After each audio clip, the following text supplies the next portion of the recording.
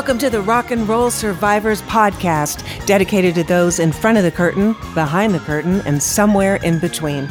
I'm Kristen, and on Season 1, the legendary rock star Suzi Quatro joins us to discuss her time with the band Fanny, the fabulous feedback from the international press, David Bowie's contributions to the fifth and final Fanny album, and so much more. So let's get started.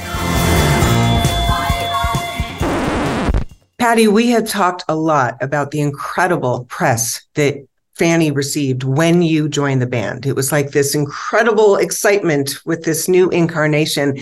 And I wanted to read just one. There's so much, but there's one by this entertainment writer named Bob Hoyer. I'm not sure how to pronounce it, Hoher. And he wrote, I just think this is so glowing, and I know you're going to blush, but who cares? Because it's so true. It says, quote, "In previous recordings and appearances, this female foursome came on as a well-tuned rocking band, the kind one would usually hire to play his college coffee house good, but not great. But in the last 4 months, following the departure of half the band, Fanny acquired the one element that just might inspire them to fame and fortune. One Suzi Quatro, lead guitarist, employed the necessary superstar skills, writing, playing, and appearance. This lady is the group's guiding light and salvation.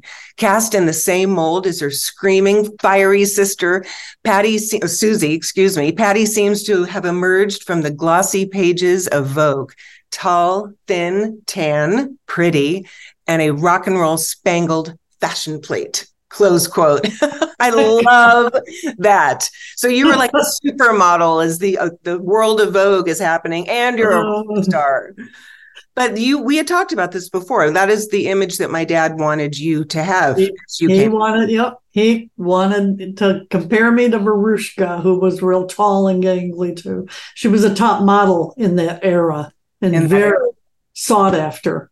So he put that label on me, and there you go. I'm holding this up because there you go. There are those legs.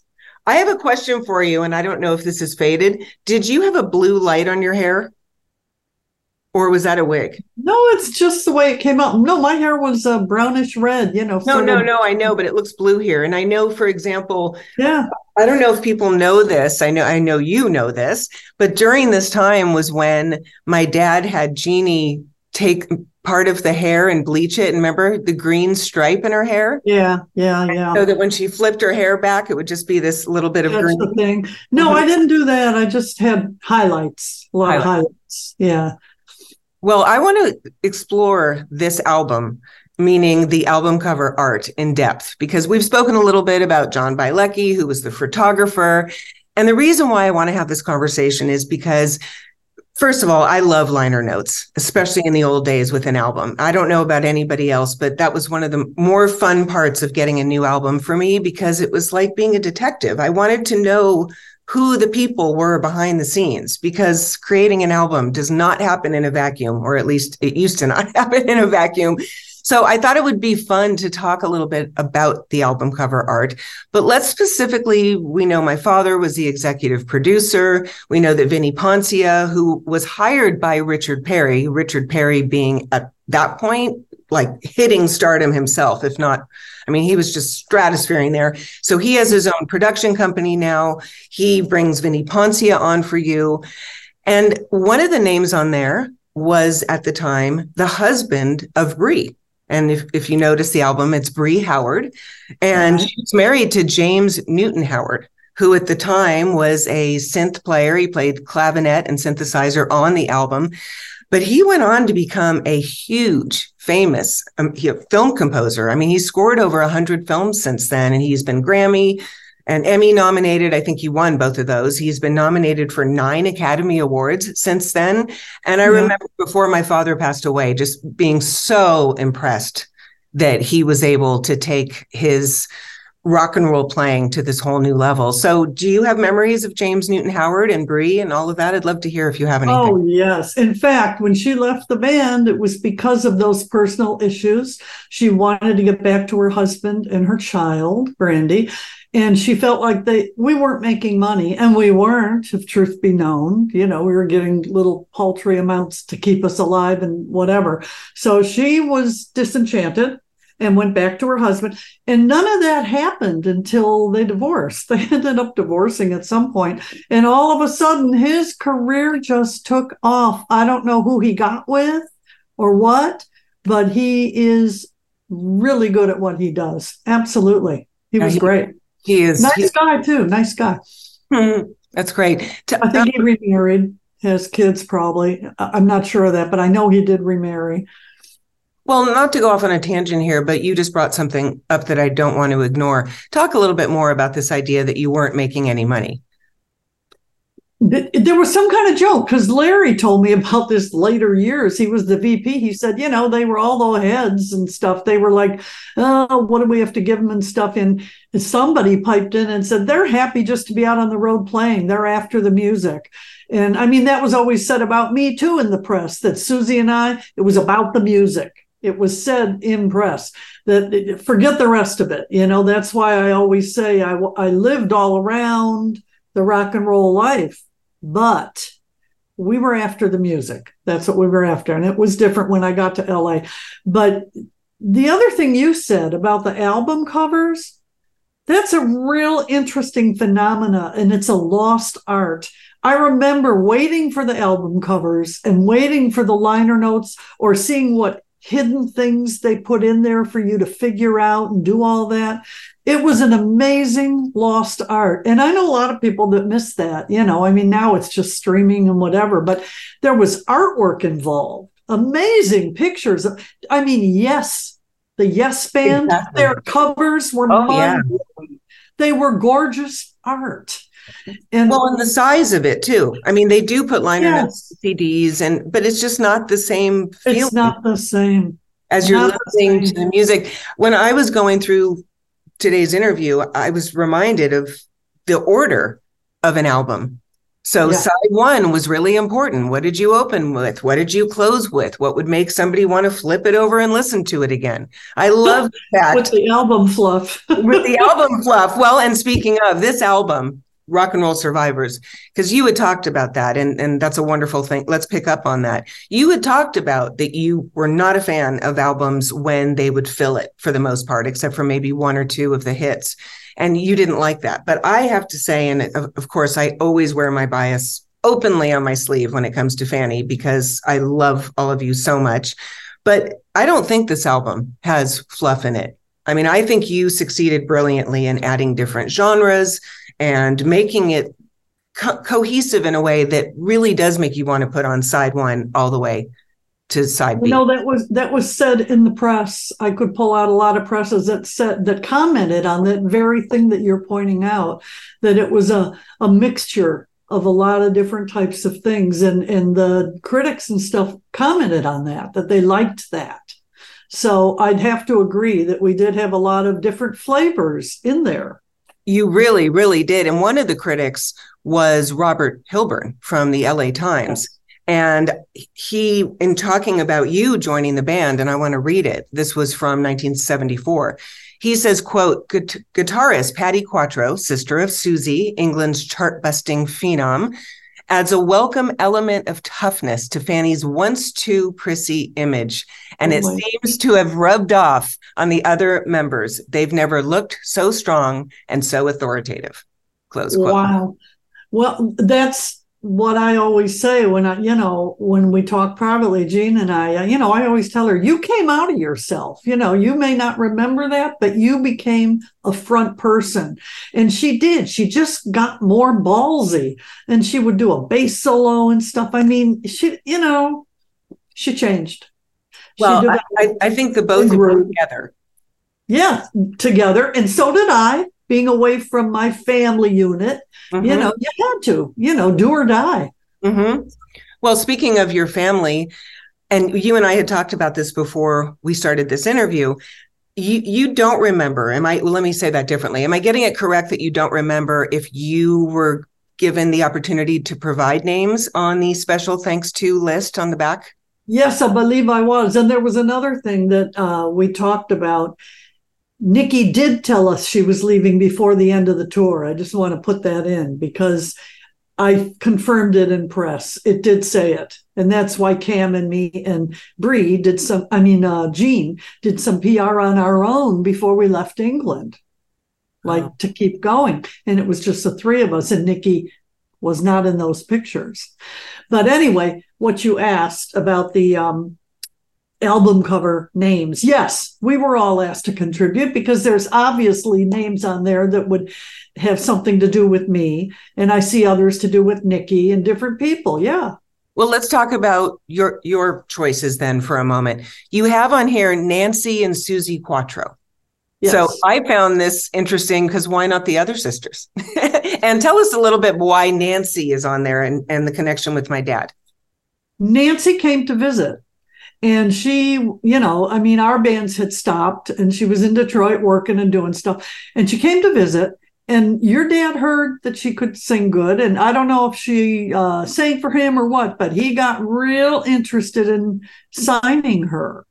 I was wondering if he'd make her join the band or something, but they wanted to keep it the four. So, and she was really attractive and sang, she wailed, and they did pictures and everything. And I think at the end, he was so involved with Fanny, it just sort of was on the back burner. And I think Nancy, she just, I'm going back to Detroit to my boyfriend and my life, and she sort of went back. And I'd have to ask her to get her memory take on that, why she actually did. But I think it was just going too slow and she was hanging out and, it just didn't happen. But they went to the trouble of taking the pictures and everything, and they turned out great. They were very sexy. That's incredible. I did not know that. That's something that he wanted to, he was interested. Definitely. And you said she could wail. Am I getting this sister correct that she sounded like a female Robert Plant? Yeah, she did. In fact, Suzi was angry at me for bringing her in. And she'll never let me forget this. God, we laugh and argue about it. We're like oil and water a lot of times. And she said, at one point I said, well, things are changing. Times are changing. We need to bring in a different flavor, almost like telling her you're over with. And she had been Suzi Soul in the front, and she was not happy. So she just I'll show you. I'm going to get into my bass playing and become a monster. So her and Nancy shared vocal parts. We had the wailing type, like Led Zeppelin, and Suzi was more like Janis Joplin. She did not sing like she did on her records, and we will go into that musically at some point. But there's a lot of stuff. Yeah, I loved when she sang lower like she does today. Her voice, she's older. Her voice has come down. They wanted to make her way high and excited. That was her producer's idea in England. Move her voice up. So she hung in a higher register. I hated it, and go figure. Her audience loved it. She became beloved. What the hell do I know? But I loved her lower voice. That's just, she could sing the hell out of Otis Redding and stuff like that. Wow. So we'll get into that. Yeah. We will. I can't wait. I'm trying to keep us on track here because I already have go for it. But we'll get there. We'll get there. So in addition, on the album cover, special thanks to, you also thank your brother, Michael. And you and I talked about the fact that was a really hard decision for you to leave, and makes me cry almost, to leave him in the band and working with him.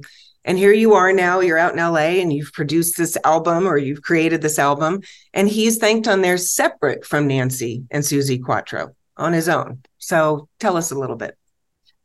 That was horribly emotional because he can be so abrasive. And we always used to joke and say, put a tape on your mouth and just play. That's your gift. We always did that. We did so much to him. 4 girls and 1 boy in the he had a rough time. So he had such a good heart, and he was so supportive with his talent. This is what floored me. He was such a genius on keyboards, which again, we'll get it. That's a whole chapter. And he had such a good heart, and it always floored me with his kind of talent and how high up on the scale he was. He was the purest, most gifted talent in the Quatro family, bar none. more than Susie, more than me, more than Nancy, Arlie. He had the biggest, purest gift. He was born with it, okay, and meant to entertain on keys. And to have him support me so hard, he used to tell me, he had me on this pedestal. Oh, you're friggin' great, Patty did. And he would go on and on for years and decades about what he thought of me. And I just I was aghast, it was like, look at you. I mean, you got to be kidding me. I couldn't even walk his keys to the stage. And it always surprised me, but that's how kind and gracious he was. He just was supportive. And so I had to put him on there. You got to remember too, I had such a love for my brother. He was a huge promoter and he put his sisters on every friggin' festival. We got the experience of interacting, hanging, jamming, and playing on festivals with so many giants of that era. You have no idea. You've seen the list. We've seen the list. We've played with everybody. And that was because of Michael putting us on. He would include us. And we held our own. But I mean, that was a big leg up. Well, long leg up in your case. No. Yes, a long leg up. Do you know if he liked this album, the Rock and Roll Survivors album? Yes, he did. He liked everything I did. He was just real supportive. He got over me leaving and he brought someone else in and he made 3 or 4 more albums, one with Motown. I mean, he had a whole career thing. Aerosmith didn't even want to go on the stage after him. It's in their book. This genius, and the audience was going crazy and with the lighters up and everything. He was magic. He was just magical. Anyway, yeah. That's wonderful. I love that. Well, this is so not your brother, but next on the list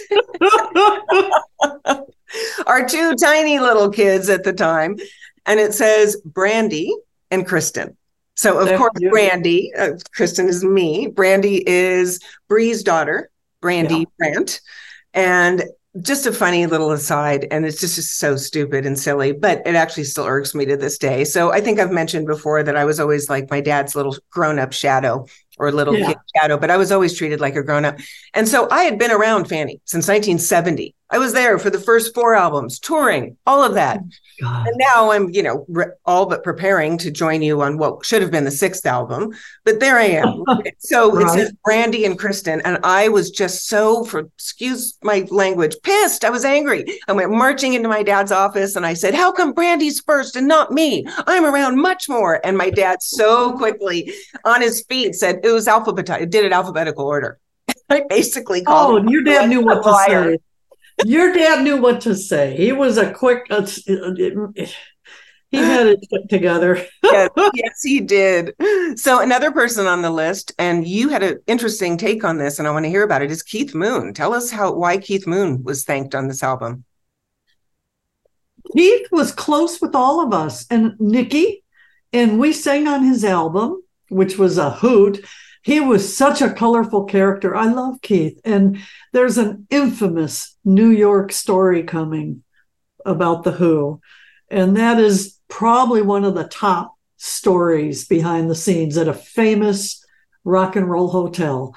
And I remember everything about Keith. It was just a delight he was a loon. He was a loon. And he got up and played his drums, but he was such a loon. We shared the same roadie. Can you believe that? Our roadie was on the road with The Who, and then he came to Pleasure Seekers. It's so funny. All the connections, they just go through the years in weird ways. Yeah. Well, and just to clarify, this is before you got to Fanny. And so it's a bit of a for our listeners, because that story is going to be on hold when we go back in time. Yes. I cannot wait.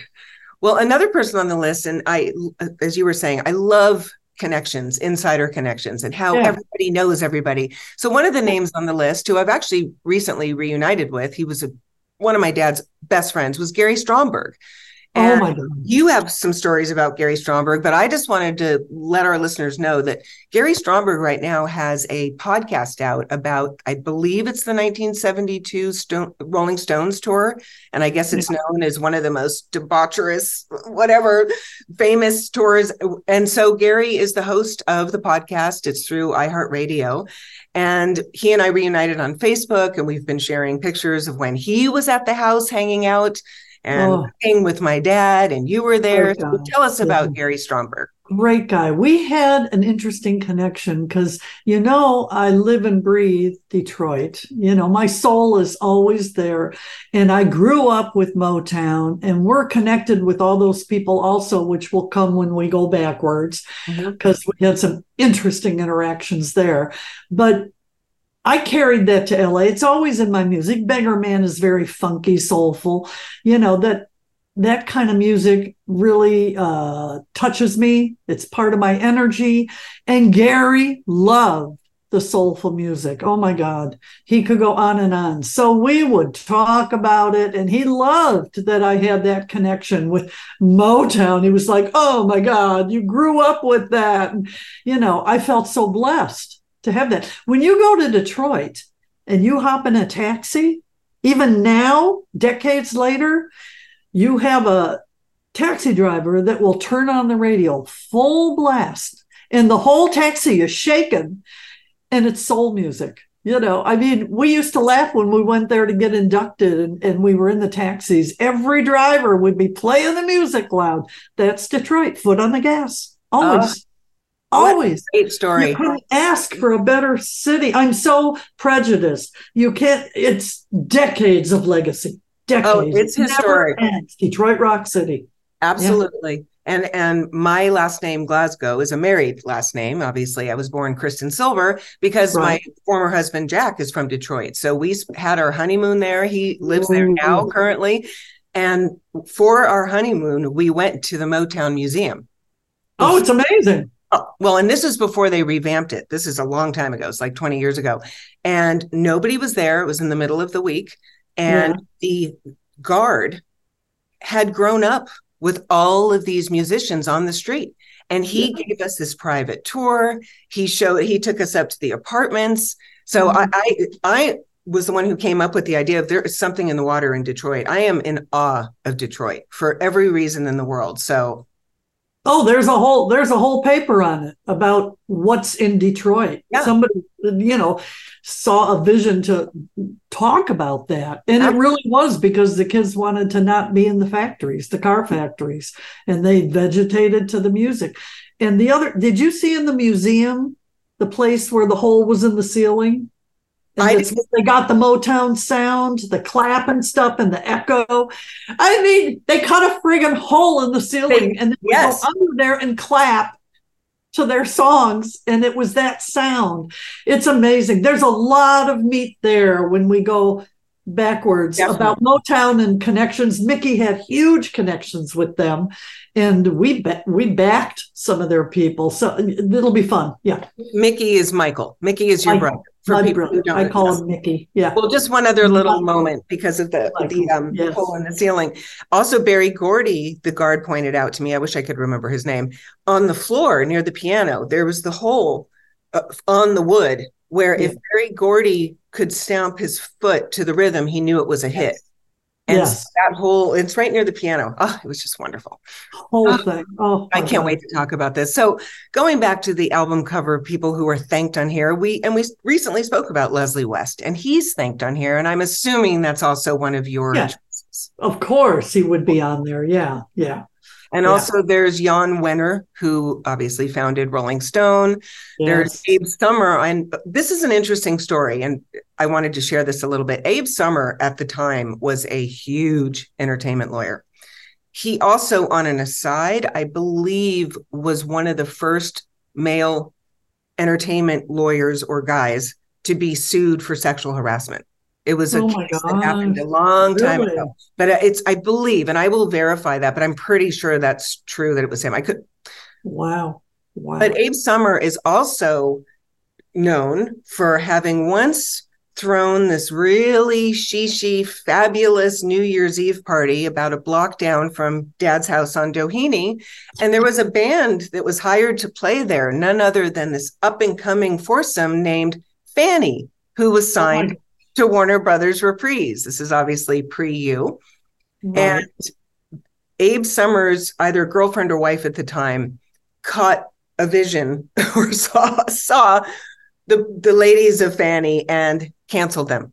Told Abe, absolutely not. Funny. And so the girls were really upset. We talked about this on the previous podcast. And so the song Charity Ball was penned at Fanny Hill that night. And it was not as cutesy as it ended up being, because the lyrics were, and for those who don't want to hear me cuss, cover your ears. The original lyrics were, instead of, dance, who, right? It was fuck you, screw you, charity ball. So I still challenge people to redo that song with the cuss words in there. But yes, and so moving on with the list, we also talked about Artie Mogul before, who was on there. Right. And also on that list is Jeff Wald and Helen Reddy. Jeff Wald was also an up-and-comer at the time, and he was married to Helen Reddy at the time. She was a lovely gal. I don't have great things to say. Not so much him. I was going to say, he had such a reputation. Yeah, I didn't really know him, but he had quite a reputation following him. A lot of people that didn't care for him. He did right by her, he got her going. Oh, okay. Yes. It was lovely. Yeah. I was going to say career-wise, he helped her, but I mean. Yes, he did. Yes. I'm trying to be really diplomatic here. I was not a fan.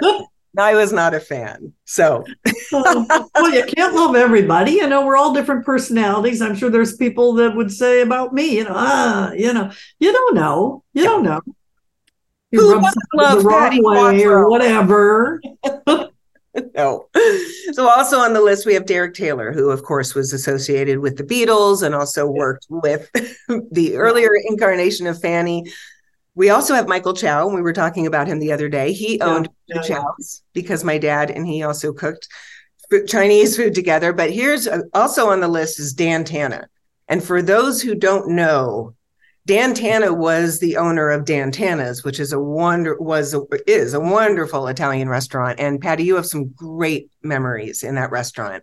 Oh my God, we hung there all the time. Not all the Fanny girls, but right up from Doheny, I could go right down there and have my Italian. I'm Italian, so I wanted my pasta, and they had a great Italian food. And I used to hang there with Glenn Fry would come in, and he's homeboy for me. We played gigs together and everything. And so we would trade stories and stuff. And I heard all about how Bobby Seeger, who's also a dear homeboy friend, he used to teach Glenn, he taught him a lot about songwriting. I mean, Bobby Seeger is a consummate storyteller. He's huge. And he gave a lot of ideas and creativity to Glenn. And Glenn even sang on a lot of his early stuff. He got involved. So he helped Glenn out a lot, the two Detroit homeboys. So we would gab, and hang out at the Dan Tana's and just have a great night. It was jammed with music people, a lot of them. Yeah, very popular place. Well, tell us. And my daughter. That's what I was going to say. Tell us. My daughter, when she came to see us at the Whiskey on the LA tour, right? Guess what I asked her to do? I told her, you get your Fanny over to Dan Tana's and bring me pasta that I can have after the gig at Whiskey. She brought it, and boy, it lasted about 30 seconds. It was so good, just as good as it ever was. I love that. And just to clarify, that Whiskey performance was only a couple months ago. This was the 50th plus anniversary with all of you performing there. She got it to me for Mother's Day. Okay, I'll bring you your pasta. And they had a wonderful Italian dinner. I had mine later, but. That's wonderful. Now, was this Marissa or Jessie? Marissa. Her and her guy came, her husband. They came together, and they were just in shock. It was fun watching, same thing as at the induction in Detroit. Now they saw Fanny with all the Fanny girls except Nikki. And I mean, I went to them afterwards, and they were like, oh my God. It was such a warm and fuzzy night. The audience couldn't have been kinder to these older ladies, and we kicked butt. And my daughter was just flabbergasted.